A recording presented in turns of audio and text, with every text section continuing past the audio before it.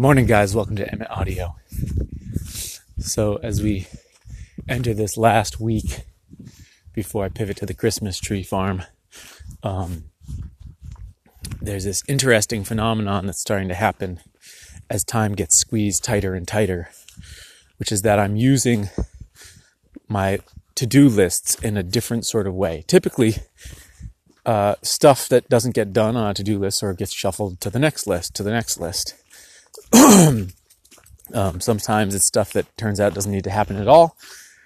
But usually it just sort of gets bumped. But as I have this large list of sort of mopping up details to get to, and time is getting shorter and shorter, the list is now taking on a different characteristic, which is that the list is now a tool to help me figure out how much time I can actually allot to each task. And this is valuable and important because some tasks have the real potential. Sorry, I'm just listening for a truck. I think it's on a different road. Some tasks have the real potential to soak up a lot of time. And how much time I give them can be determined by the list. At this point, I can write out everything that needs to happen and allot it to each day based on what I think the weather's going to be like, looking at the weather forecast, and have a realistic sense that I can actually fit everything in. And I can, with about a day left to spare. And what that tells me is that I have two sort of tasks that could potentially take a long time.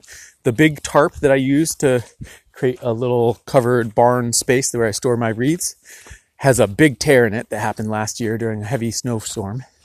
That needs to be repaired. And that's going to take a bunch of hours.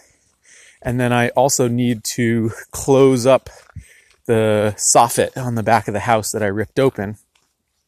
I had the stuff for that all painted. I just need to physically do it. That's going to be this morning.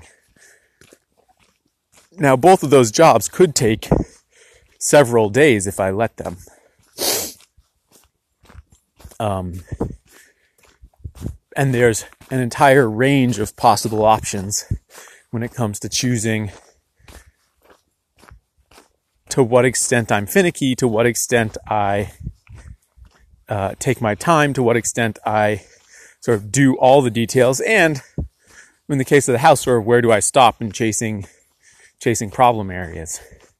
And so it's tremendously helpful to have this to-do list and be able to say, okay, yep, if I'm going to get everything done before I need to pivot, I've got to close up the house today, preferably this morning. And I've got, maybe 4 hours to give it.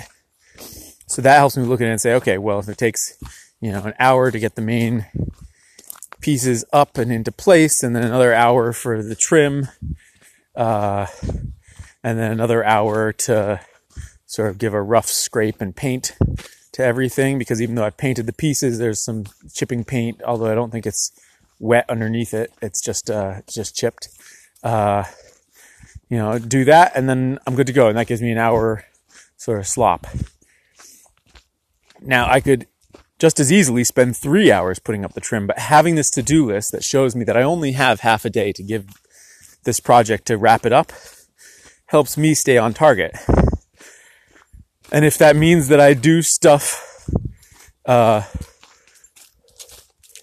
less precisely than I otherwise would, or if it just gives me a fire under my butt, or if it just means that, I don't get to that patch of peeling paint that I thought I might get to, but I'll get to that, next summer when I scrape and paint this side of the house, then, it's helpful to have the awareness that that this is the time I've got and I can't afford to spend more time. And that all boils down to having a list that tells me, nope, this is the time you've got. Don't take more time than that. Because at the end, getting all these things done is about time management and about being pretty strict with myself about how much time I'm allowing myself to take with each task.